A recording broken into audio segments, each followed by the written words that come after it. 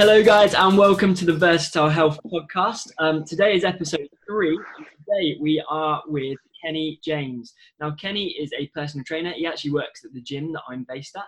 I've got Kenny on board today because he is very good at training. He's very good at his kind of knowledge and expertise with training principles, methods, and ways to get your best out of the gym.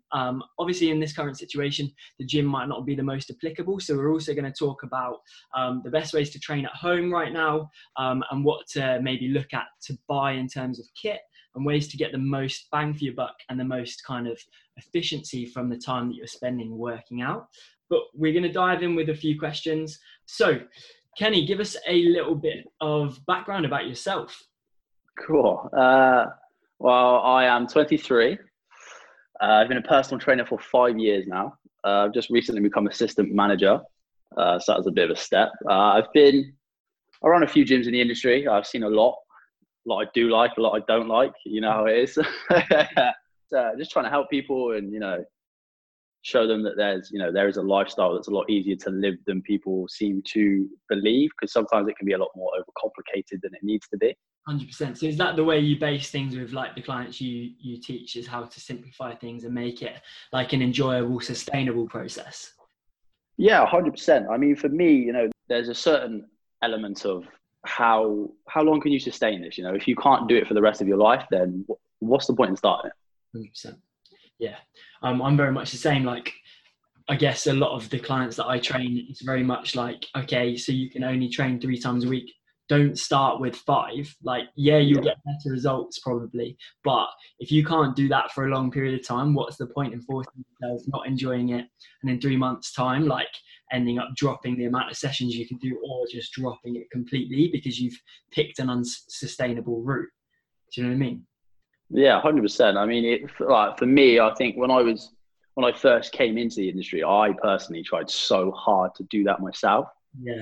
Is that, I was so excited and I was so like, this is it. This is what I'm going to do. Is that every day I was in the gym. Like sometimes I'd be in there twice a week, and especially to start off with, when it's your first kind of like your first bout and your first kind of like year in the gym, so to speak. I've got a choice as well at that period. Like, you just have to be there all the time anyway. So if you can, 100%. Like, I was in the best shape of my life, I'd say, my first year and a half of PTing, because I just wanted business to work. So I was just at work all the time. Yeah. I was in the first year and a half, like I wasn't as busy as like I am now. So all I was doing was training. So it was how much I put on.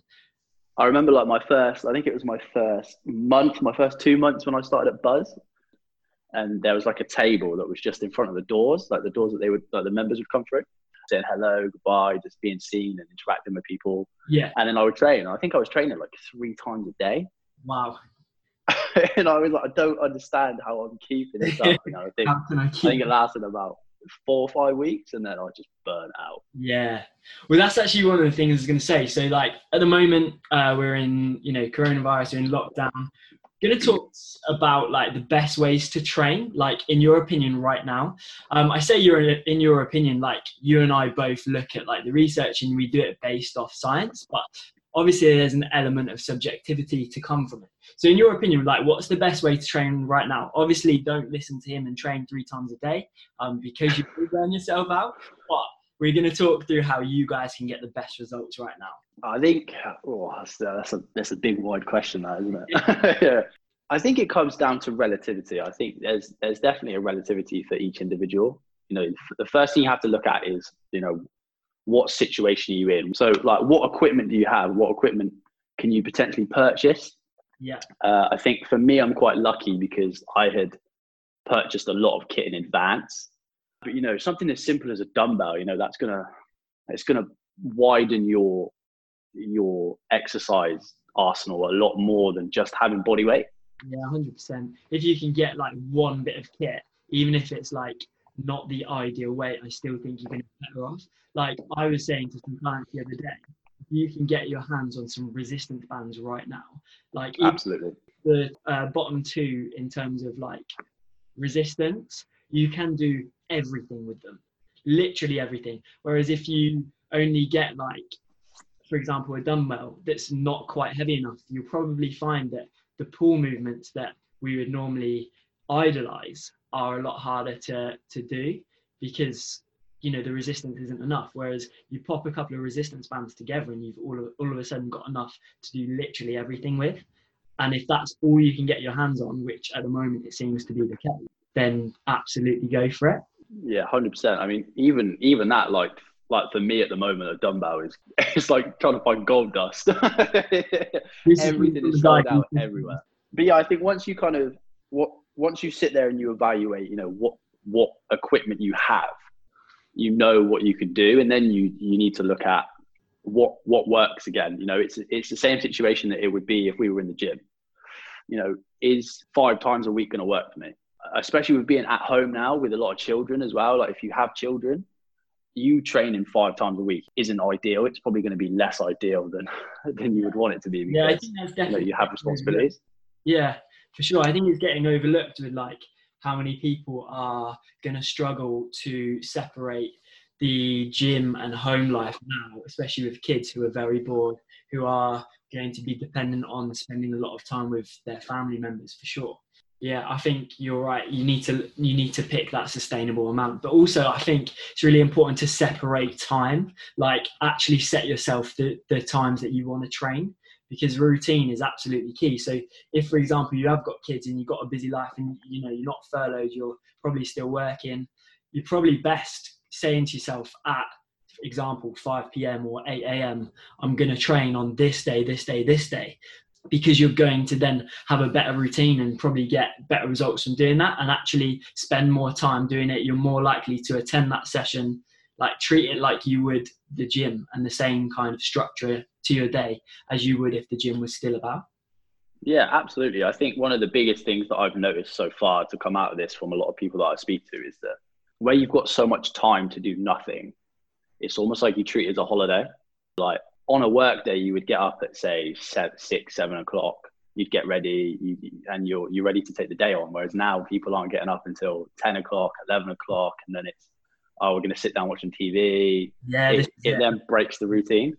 Yeah, 100%. So, in your opinion, like, can people still get results training from home even if they don't have a dumbbell? Like, in your opinion, do you think if you are training correctly, can you still get relatively good results, depending on, the bodybuilder maybe not so, especially if they're quite late in their training cycle, but someone who's body fat, for example? Yes, I think there's only so much you can do at home, personally. I think if you're looking for something along the lines of strength, like we said, like someone who's looking for strength, if you want to be a bodybuilder, that's not necessarily going to serve you in the long run. If anything, that's going to be more detrimental towards that goal. If you're looking to maintain and you're looking to kind of maybe shed a little bit of body fat, I think that's going to work for you. Yeah. Damage control. 100% damage control. Like damage limitation is probably what we're looking at right now. Yeah. So, even for myself, that's my goal, is damage limitation.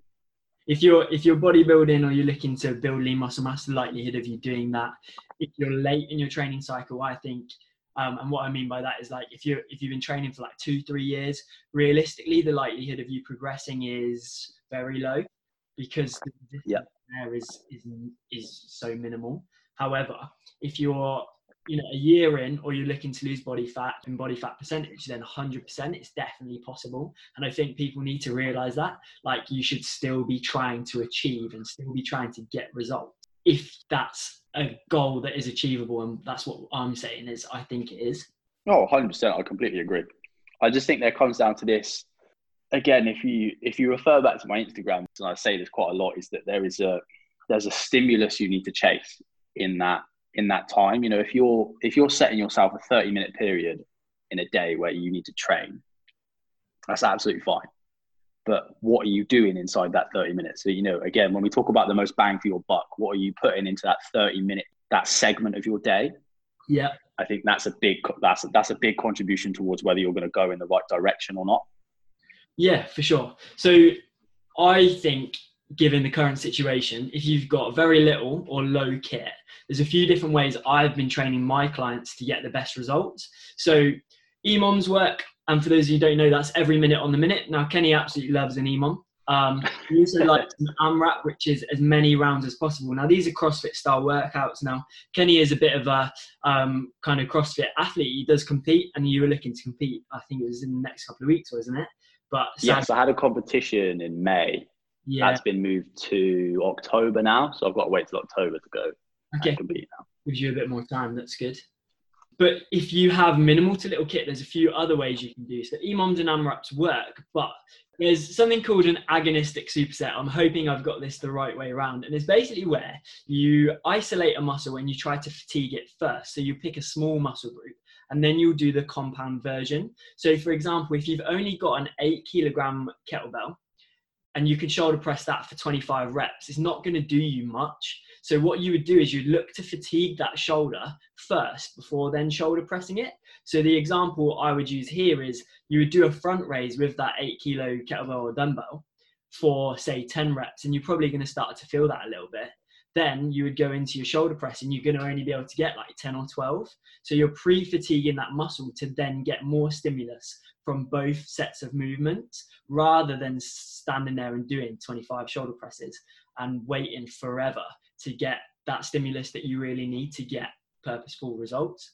So if you guys aren't already looking at programming efficiently or getting, like Kenny said, the most bang for your buck in the time that you are able to train, like that's what you should be looking at. And that's where coaching still is applicable. Like, speak to people who know things about training and methods and principles, rather than just following your Joe Wickses or your Sean T's from Insanity and dancing around in your living room with a towel on your head, thinking that that's going to be damage control or get you results, because sadly the science suggests that that isn't going to work for you long term. 100%, definitely agree with that.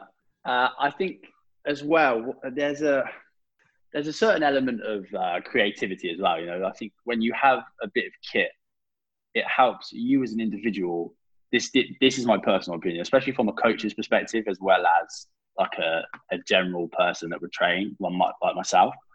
The creativity that you can have when you have a bit of kit, and you want to relate that to if we come back to the most bang for your buck, now you look at segments in your training session and you now think of different things that you would never really train and never do. You look at weak points, and, you know, like the whole pre-fatigue.